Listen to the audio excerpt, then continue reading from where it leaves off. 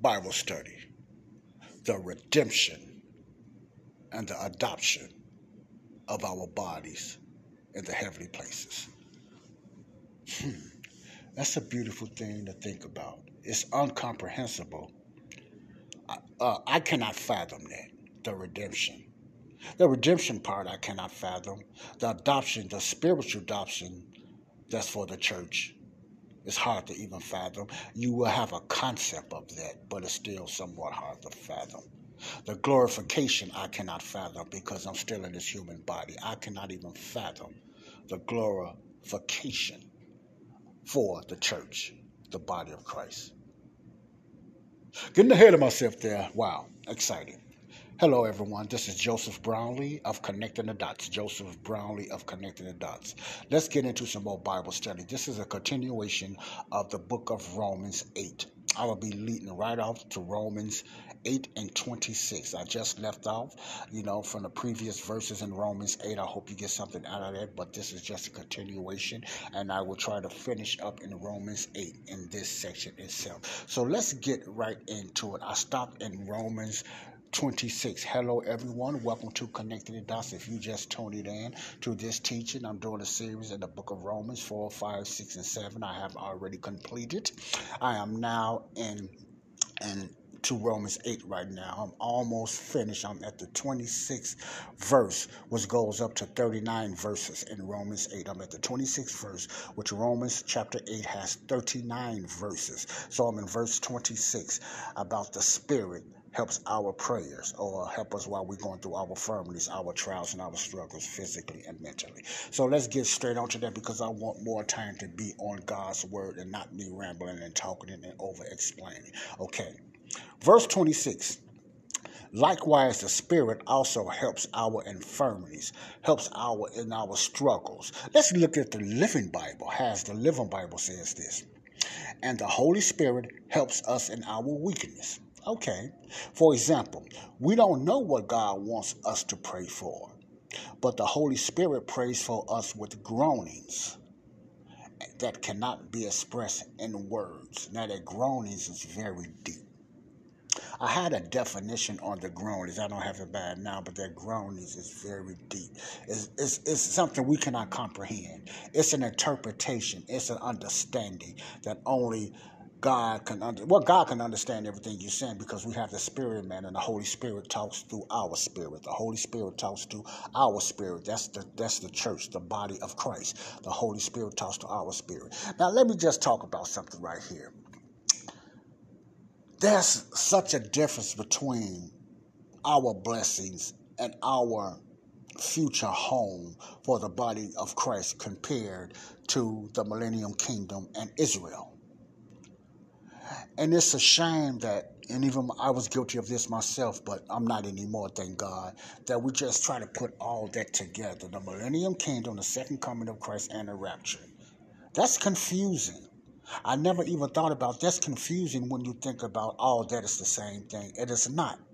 The rapture of the church, the catching away of the church, is different from the second coming of Christ.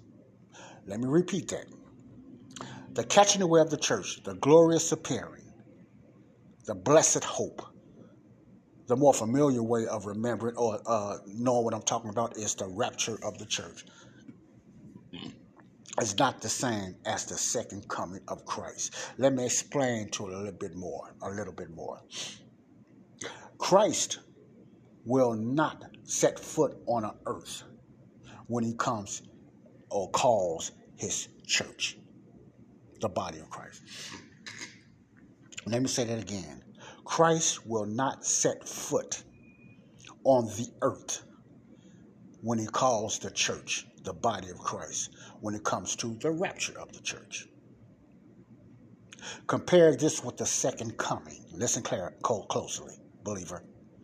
Christ will set his foot on earth in an area called the Mount of Olives, the same way he left in Luke, in the book of Acts, the same way when he went up into the heavenly places to prepare the body of Christ.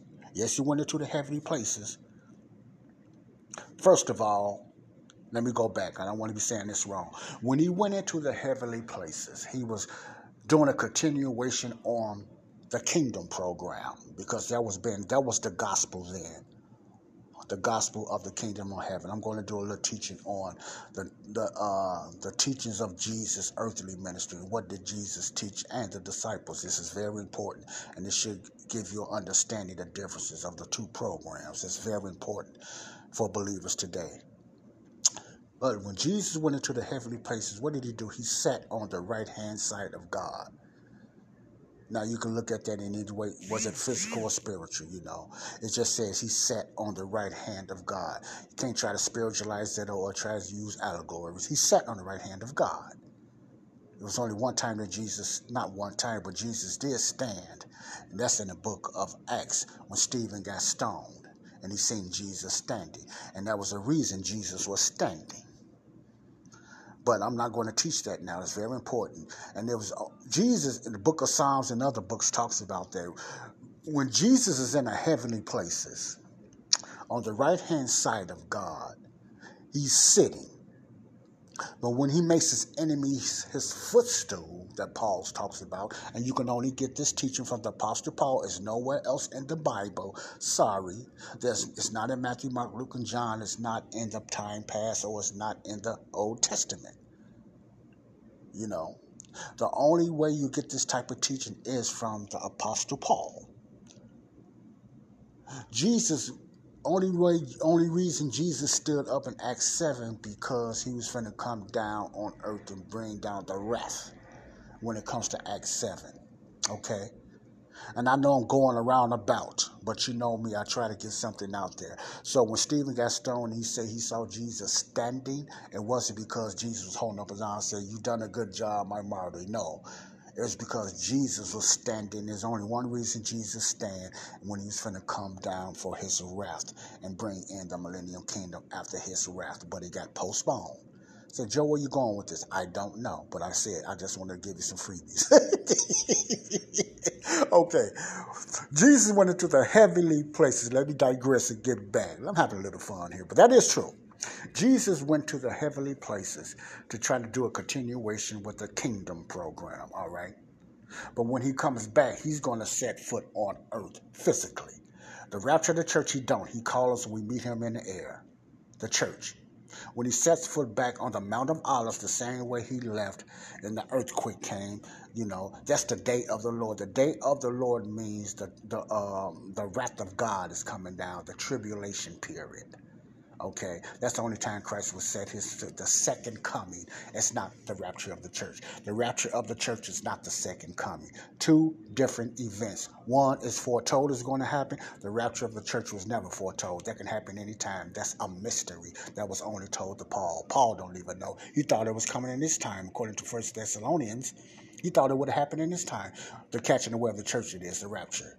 Because God never gave him a time like he did when Christ come the second time for the Israel kingdom program. Okay, I wanted to get that out there. All right. Now, where was I at? All right. I read in the vernacular in the Living Bible, and the Holy Spirit helps us in our weakness. For example, we don't know what God wants us to pray for, but the Holy Spirit prays for us with groanings that cannot be expressed in words. I like the way plainly that says in the Living Bible. Okay, the King Jimmy says, likewise, the Spirit also helpeth our infirmities, our weakness, our struggles, our issues, mentally and physically, for we know not what we should pray for. We don't know what to pray for. Sometimes don't you get in that situation, you have no idea what you want to pray for or what to say. I know I do. Sometimes I don't pray enough like I used to, man. I need to do better than that. But I also know a lot of my prayers was wasted prayer. I said, "Joe, what do you mean by that?" It was a traditional type of prayer. I used to pray the Our Father which art in heaven as well, till I understood there was a prayer for Israel and their time when they're going to build a millennium kingdom. It wasn't for the church, the body of Christ. I'm not going to get into that. But that prayer was mixed up with a whole lot of other prayers that I was basically taught how to pray and what to say. Mainly from not the Bible so much, We was taught to pray certain scriptures out of the Bible. But what do you mean about wasted prayer, Joe? When you learn your position in Christ, Prayer is one of them. You learn how to pray. I have learned how to pray the right way of prayer. That means I don't pray any scripture in the Bible for it to happen in my life. Really, Joe? Do you believe it? Yes, everything in the Bible is inspired by God. Yes, that is true.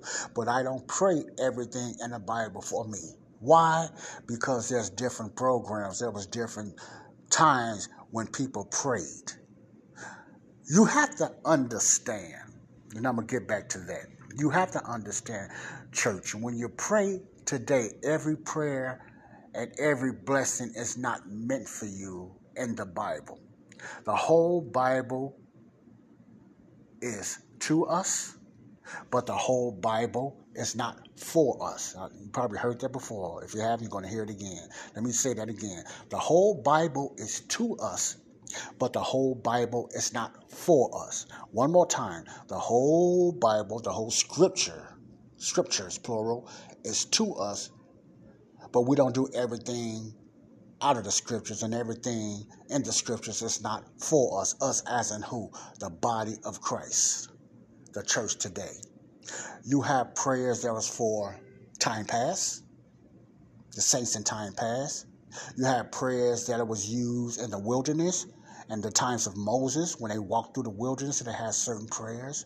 You had certain prayers that only prophets can use, and it was manifest for them. I'm going somewhere with this. Prophets and different prayers. You had certain prayers, that the disciples prayed when they asked Jesus, how should we pray? And then Jesus told them how to pray, but this was only for the disciples only and the little flock. Jesus told them how to pray. Our Father, which art in heaven, hallowed be thy name. Thy kingdom come, thy will be done on earth as it is in heaven. Why did he say on earth? Because they're going to be reigning on earth. Did you know that? It's something that's only been taught by what? The body of Christ. You will understand that. Now, this is not a teaching from the Apostle Paul. This is a connecting the dots. You can find this out yourself, that you have to match. You have to separate programs when you pray. You can't pray everything. You can't pray Jabez's prayer. You can't pray King David's prayer. Now, it's good to know those prayers. And I'm not saying you can't use nothing out of the four Gospels, Matthew, Mark, Luke, and John, and nothing. I'm not saying that, because some of those things are universal. They work. They work. They don't manifest themselves today, but it's good to know them, because we need to understand and learn the whole Bible, because what? The Bible is for our learning. The scriptures is for our learning. That don't mean it's going to happen in our life, but it's just showing the things that God done for the other people, and he's doing something different today. That's a magnificent God. And sometimes we just want everything to happen for Israel to happen for us today, and it just does not. It does not, because it's different programs. Okay, so prayer. You need to understand what to pray and how to pray. So when you understand, when you're in the body of Christ and you learn how to connect the dots and rightly divide, that's going to change your prayer life. You're going to understand, no, I can't pray that because that was for them, but I can pray this and this dispensation because it's for the body of Christ. Now, some prayers are universal. You can use some prayers in the Gospels, yes. But most of the time, you have to go through the teachings, Romans through Philemon, the 13 letters or epistles from the Apostle Paul, and find out how did he pray, or what way should we pray. That's a commandment, not in commandment as in the law, but it only manifests itself when you pray and keep it in your own, and stay with your own mail and stop stealing somebody else's prayer, if you understand what I'm saying. So when he says here, we should pray for as we don't know what to pray for as we ought. We don't know what to pray. Sometimes I get stuck sometimes. But listen to this. Even if this is a beautiful thing, even if and it's only for the church today, the body of Christ. They didn't have all this in time past. They have supernatural powers. The Holy Spirit moved through them in certain ways, and upon them, the Holy Spirit came upon them. The Holy Spirit is sealed inside of the body of Christ today. The church today, male and female. But back then, he used to come upon them and give them power. That's why Samson and David and all the other and the prophets was able, and Elijah was able to do those things, because the Holy Spirit came in a miraculous way on them, only for signs and wonders for Israel, not for the church today. See, so even their prayers is more miraculous than the church today. That don't mean it was better. It was just for Israel. God was doing something different. That's my plan. But that's what I'm trying to say. So our prayers today can get stuck, and we don't know what to pray for. So we try to go in the scriptures and try to find somebody else's prayer, famous Jabez prayer and stuff like that, and find out why it don't work. No, because it was for Israel. It was a movement that the Holy Spirit was working in a different way, not like He's working today. Okay. Went a long way about that, but we need to understand that. You can get stuck in today of not knowing what to pray for. You just get stuck. And I don't care how long you've been praying or how less you've been praying. But either way it go, remember the Holy Spirit knows what you're trying to pray for anyway, even though you cannot say it in words. So He indwells that. He sends that to the spirit man. And the spirit man prays to God. So our prayers is always answered. Yea or nay. Our prayers is always answered because the Holy Spirit knows what we pray for. He puts it in the right perspective. He puts it and makes sense out of it. That God understands anyway what we're trying to pray, so we don't have to get stuck. I don't know how to cry. Even our cry is a prayer. Even our silent voices or our thought is a prayer. And when you don't know how to say it in words, the Holy Spirit prays to our spirit and makes it known to God. Got that? Okay. 27, and He that searches the hearts knows what's in the mind. The mind. What is the mind? Remember I talked about that earlier. It's the spirit man. It's the inner man. Not so much your thoughts and whatever like that, but your inner man, the mind of the spirit. What is in the mind of the spirit? Just interpret it itself. Because He makes intercession for the saints according, listen to this, to the will of God. Our prayer is only be according to the will of God. That's another reason you can't just use anybody's prayer. It has to be within the will of God. God's number one will today is for all men and women to be saved and then come into the knowledge of the truth. Okay, that's His number one will. I think that's 1 Timothy 2 and 4. That's His number one will. But a lot of people talk about permissive will and stuff like that, But whenever you pray for it, got to be within the will of God and the right dispensation and the right program, though. You just can't grab scriptures out of the Bible and pray and ask God to move. It doesn't work like that. He knows to go outside His program to work today. He has a beautiful program, and we must pray the prayers that's for us today, unless it's universal. What I mean by that, unless what happened back then, you could pray that today, but you got to know when and why. But the majority of the way to pray is in the teachings of the Apostle Paul. Okay, 8 and 28. And we know that all things work together for good to them that love God, to them who are the called according to His purpose. That's just letting you know right now. Who is them? It's not anybody. It's got to be the church, the body of Christ. And we know all things that work together for good to them. Let's say the body of Christ, the church. Not everybody, not every creation cannot pray to God. It's just bounce off the wall. Unless you finna believe what Jesus done for you. Unless you finna accept Christ in your heart by believing in His death, burial, resurrection. Yes, that's different. Okay? That love God, to them who are called according to His purpose. When you are saved, you're also called into the purpose of God. God has a purpose for the church. First of all, His purpose for us, we are ambassadors. Excuse me. And we are given the ministry of reconciliation. I'm going to do a little teaching on that in another thing, okay? So we do have a purpose. We are ambassadors and we are reconcilers to tell the world about the good news, what Jesus done on the cross. That's the purpose of God. We have personal ministries and whatever like that, but it all leads to that one purpose, soul winning. Okay, 29.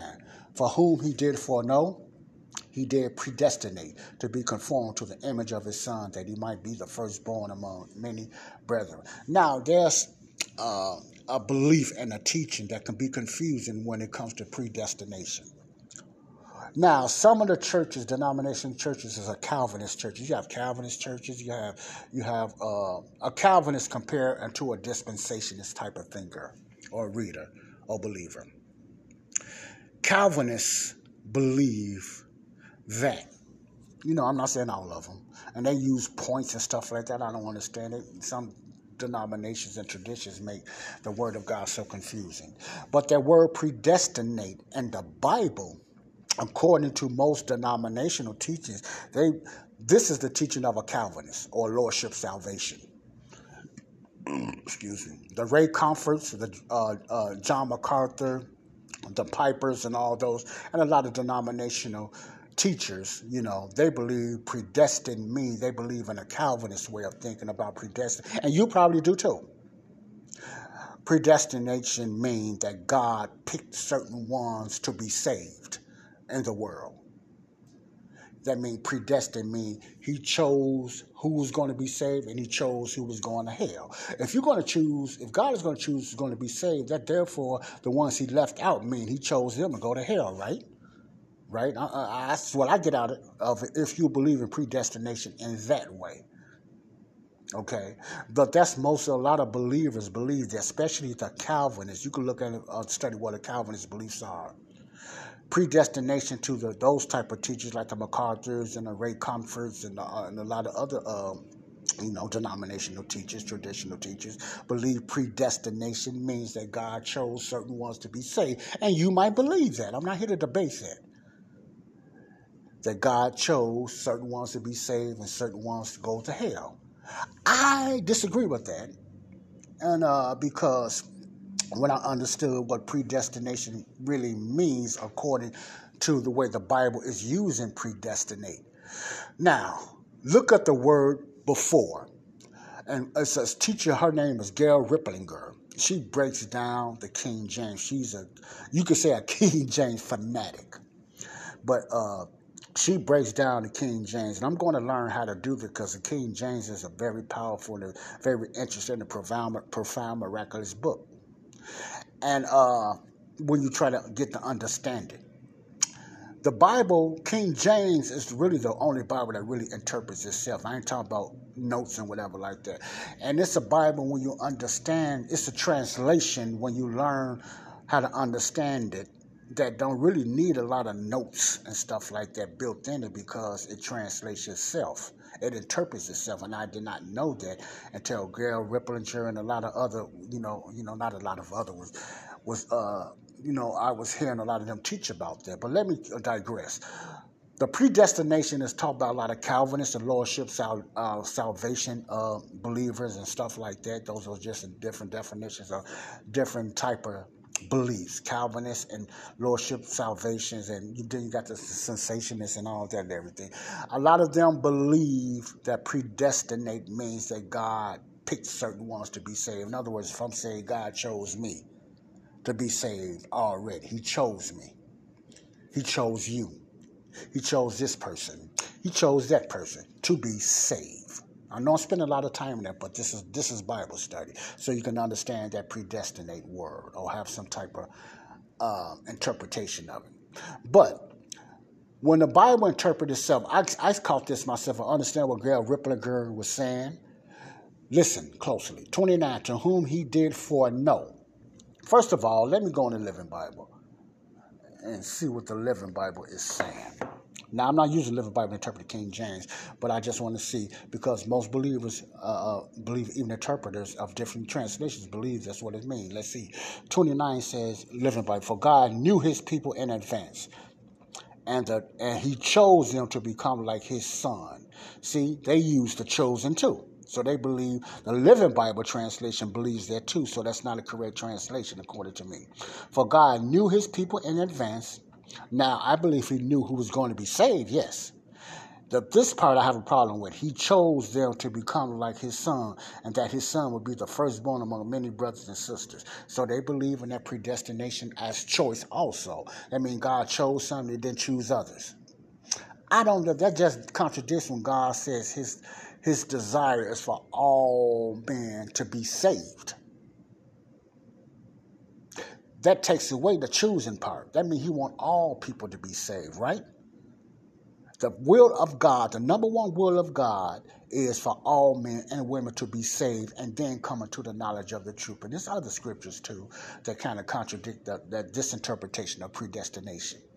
Because God's will is for all men. Jesus died for all, right? He didn't just say for some or for many or for some. He said for all. All men. He wants all men to be saved. All. Now, he knows the ones that's going to choose and the ones that's not. But to say that he chose certain ones to be saved and he didn't choose others, that's not the good interpretation of what he said. That contradicts what the teachings of Paul. That contradicts what God is saying through Paul. So let's find the real interpretation. 29, for whom he did foreknow. Look at the word foreknow. This is interpretation somewhat of predestination.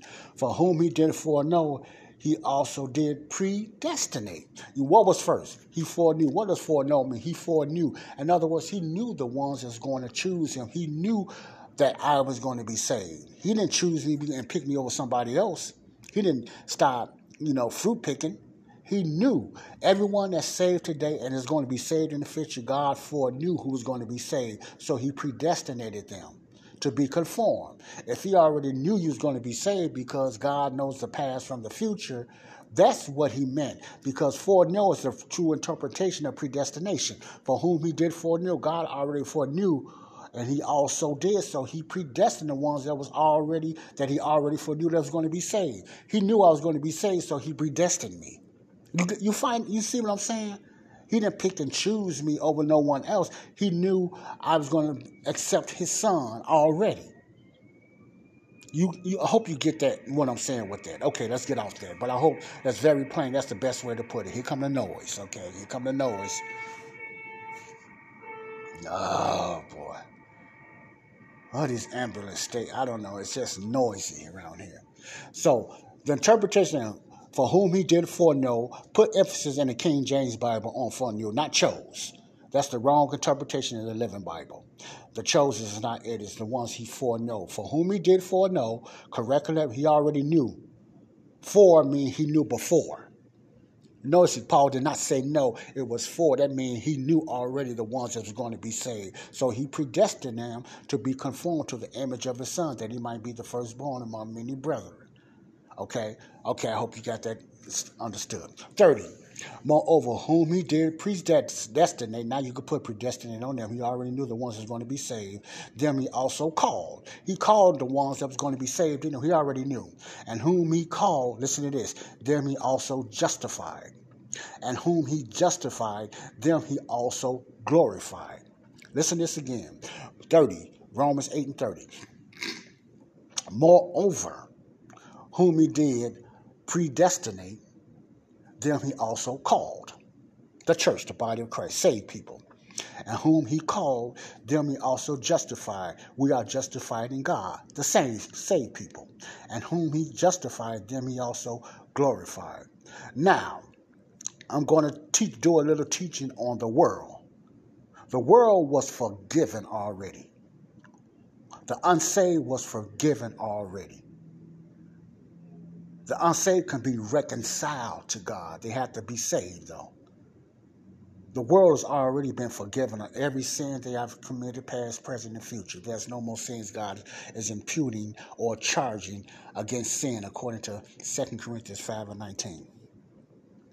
Moreover, he did predestinate. The only thing that the forgiven world is missing is salvation. They're not saved.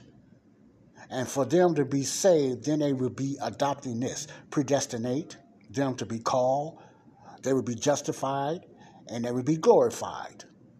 See? In other words, the world is forgiven, but they are not justified. Okay? They are not redeemed. And they won't be glorified, but they are forgiven for their trespasses and sins. Okay. All right, 31.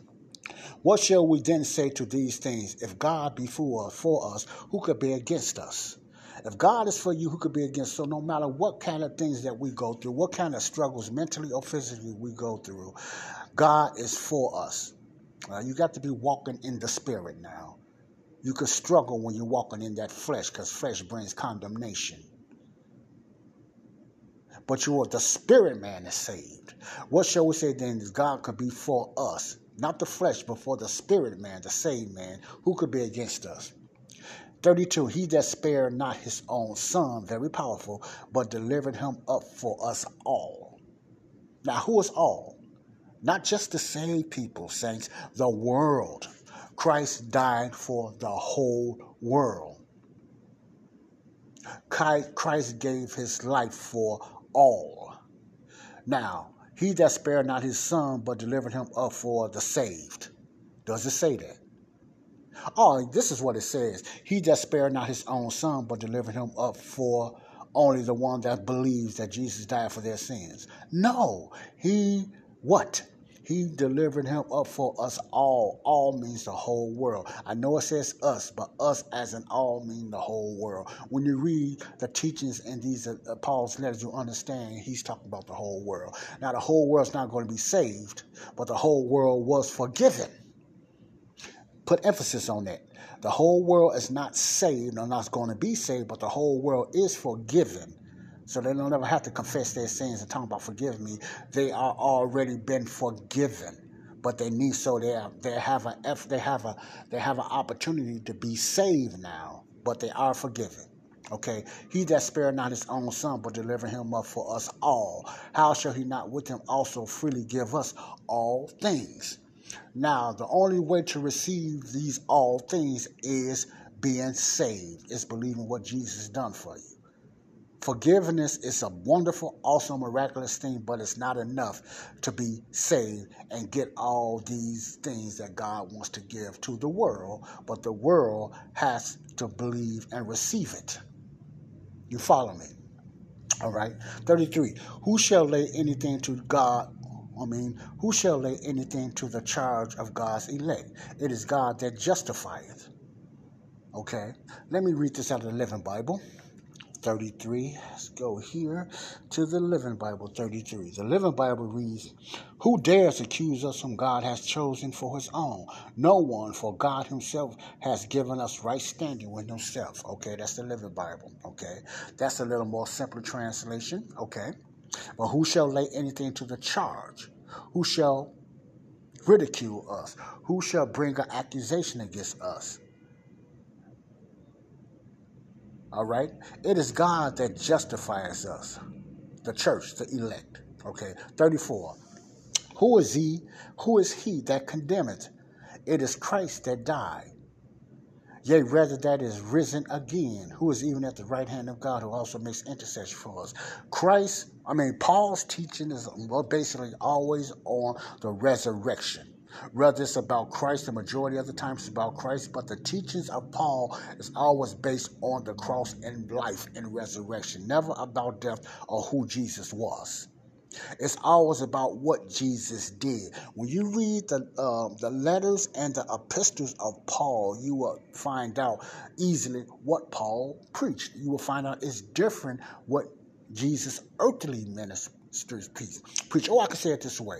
Look at the differences between Jesus' earthly teachings and his heavenly teachings. His earthly teachings compared to his heavenly teachings are two different type of teachings. They are not the same. Many churches and many ministers will tell you they are, but they are not if you are a Bible studier.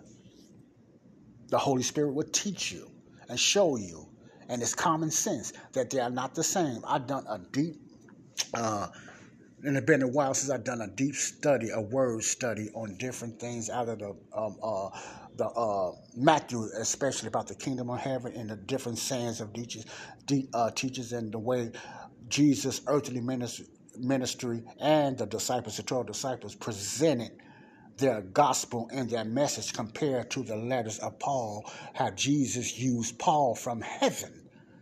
See, it's all Jesus. It's not Paul. It's not about Paul. It's not about the 12. Peter, James, John, Matthew, and all of them. It's not about them. It's not about the Apostle Paul. It's about the teachings of Christ. Two different type of teachings that Christ taught when it came to when it came to the 12 disciples and then the apostles, to the Apostle Paul and the other followers, apostles of Paul. Okay? All right? All this stuff you're hearing now, you won't find in Matthew, Mark, Luke, and John. You won't find nowhere in the Old Testament. These are mysteries. These are mysteries. Okay? These are mysteries, which you will find in Romans 16 and 25. These are the revelation of the mystery, is what Paul calls it. The revelation. All these, mystery means secret. So these teachings is for the body of Christ. They was only revealed to the Apostle Paul, never revealed to Peter or nobody. Go to the book of Galatians. Paul will say plainly that his teachings did not come by man, but it came by what? The revelation of Jesus Christ. It's not the same teachings. It's not the law. It's not the Torah. It's not conditions. It's not repent and be baptized and water baptized. It didn't come with a miraculous signs, even though it started off that way because he was showing, blah, blah, blah, the different, how Jesus is now working through the Gentiles. But the teachings and the law and all that other stuff is not the same. Peter's teachings is different than Paul, way different when you word study both. Jesus' earthly ministry and teachings and gospel is different than Jesus' heavenly ministry, the glorified Jesus.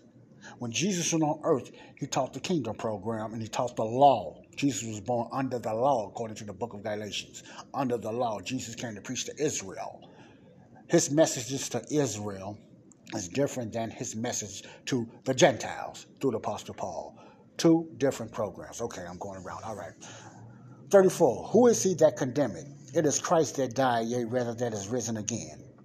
Who is even at the right hand of God, who also makes intercession for us? Jesus makes intercession for us. Who shall separate us? I like to put me right here now. I got this from somebody, and this is interesting. 35, Romans 8:35. Who shall separate us? Put yourself, make this personal, okay? I mean this, saints. Make this personal. Who shall separate me from the love of Christ? Shall tribulation, shall trouble, any type of distress, or persecution, or famine? There's a lot of struggles that they are all predicting today when it comes to tribulation and famine. You hear of a lot of conservative thinkers and, about the struggles that's going on, the food shortages, and all this is real. A lot of it's blown out of proportion, but a lot of it's real. And if you listen to a lot of it as a believer, you'll think we're going through a tribulation because you don't read your Bible and you're too caught up in these worldly things. It's a distraction.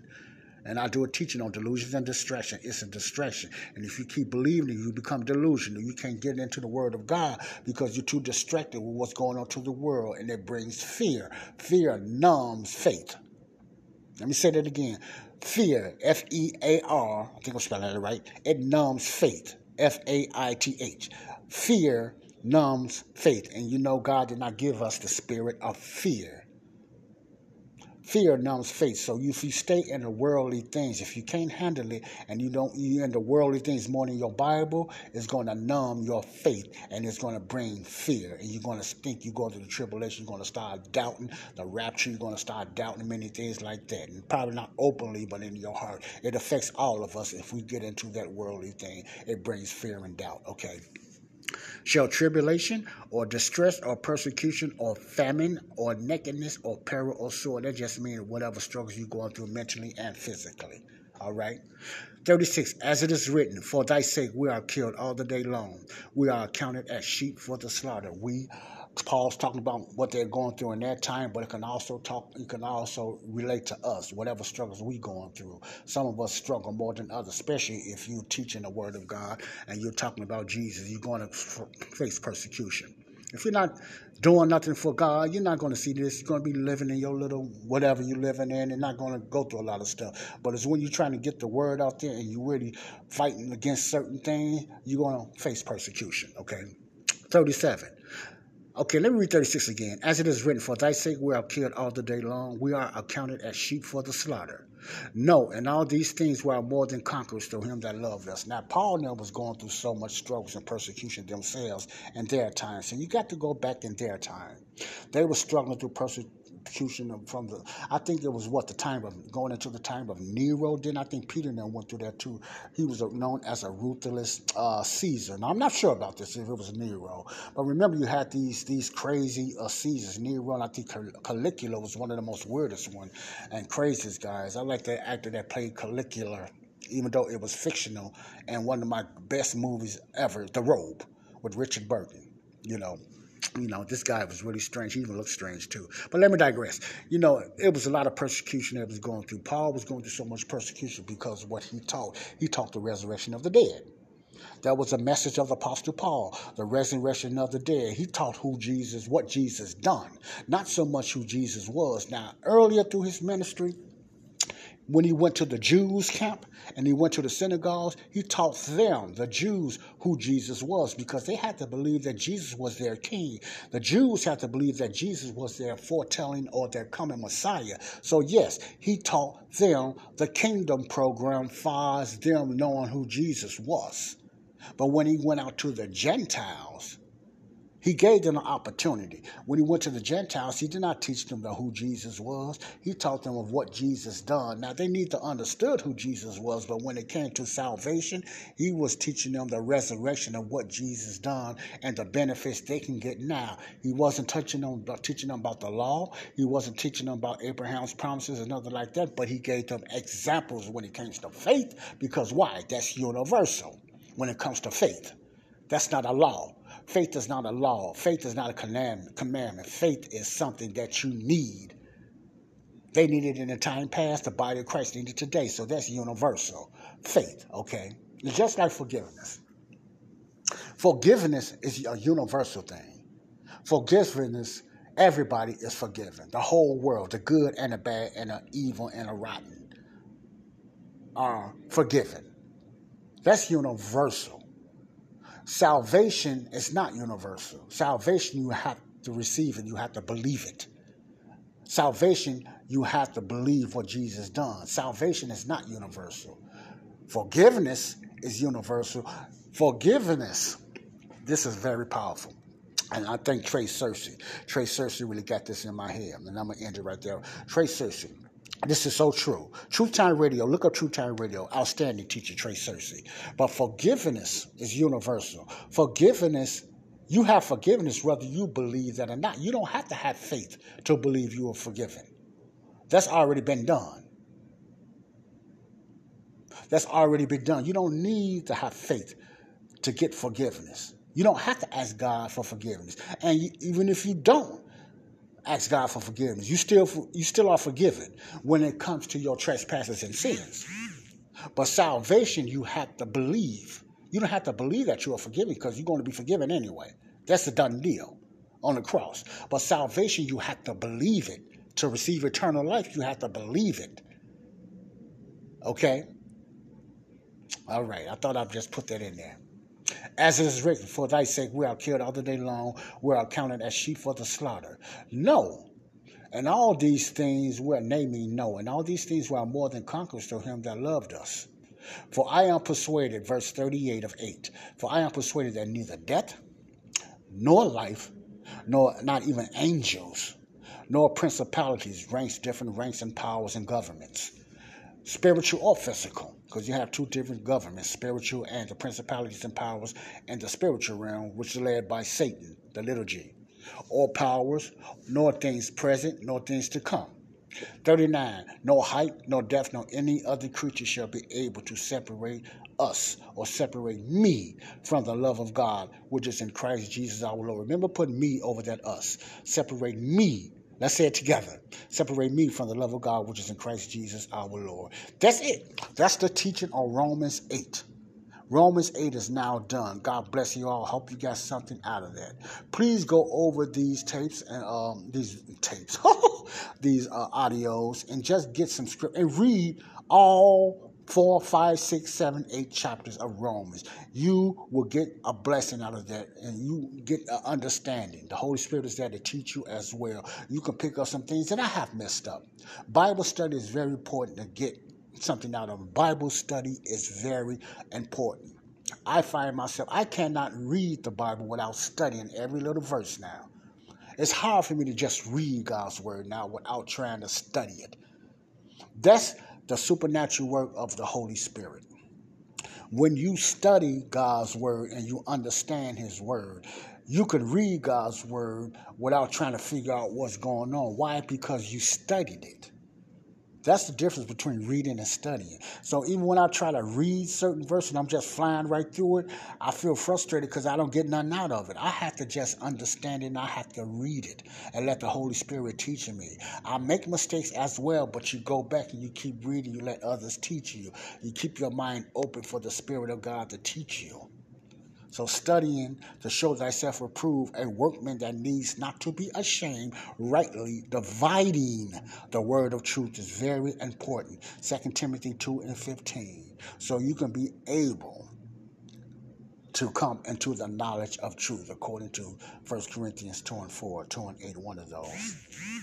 Okay? God bless you all. Salvation is for today. If you never believed in the death, burial, resurrection of Jesus Christ, this is your chance. You just have to believe it, genuinely. Receiving it is proving you're believing it. Let me say that again. Receiving it is proof. The proof of your believing it is by you receiving it, of what he done on the cross. Explanation of who Jesus was. Talk to someone. I have a phone number I can give you if you're interested. Go to my other previous teachings. Yes, it's good. You can still read Matthew, Mark, Luke, and John when you're not saved. But you will never get a spiritual understanding because your spirit is dead. The day of salvation is today. Salvation is for today. You have already been forgiven. You don't have to say, Lord, I confess my sins. What sins are you confessing? And this is also good out of Trey Cersei. You notice I mentioned Trey Cersei a lot. This man has helped me a lot. He got me in, not physically, to study the word of God, to look at the wording, to take my time. And that's how I look at the Bible now. And so much I have missed when I just read it and go a lot of verses I have read so many times and never get it because I never studied it. I never looked at the words and just getting some understanding of it. You have already been forgiven. Forgiven. Forgiveness is not the issue. The whole world is forgiven. Say, man, I've done this. I'm a homosexual, man. I'm a drug addict, man. I got 3 different women. Man, I'm tired of struggling right there. That's been forgiven. Is it wrong? Yes, it's wrong. It's not good. And you're going to suffer the benefits in your body, but God has not imputed that against you. He has not charged you for that sin. So your sins have been forgiven. You said, really? Now I'm going to heaven? No, you're not going to heaven. I don't mean that sarcastically, but you're not going to heaven. You have to believe that. And what's the way to get to heaven is believing what Jesus done on the cross.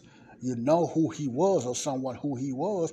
Believe by faith of what he did, his death, burial, resurrection of Jesus Christ. When you believe that by receiving it, then you are saved. So your sins is never an issue with God. Grace overwhelms all sins. Not even close. God's grace, that's the deep definition of God's unmerited favor. His favor of forgiving every man, all people of their sins. Why?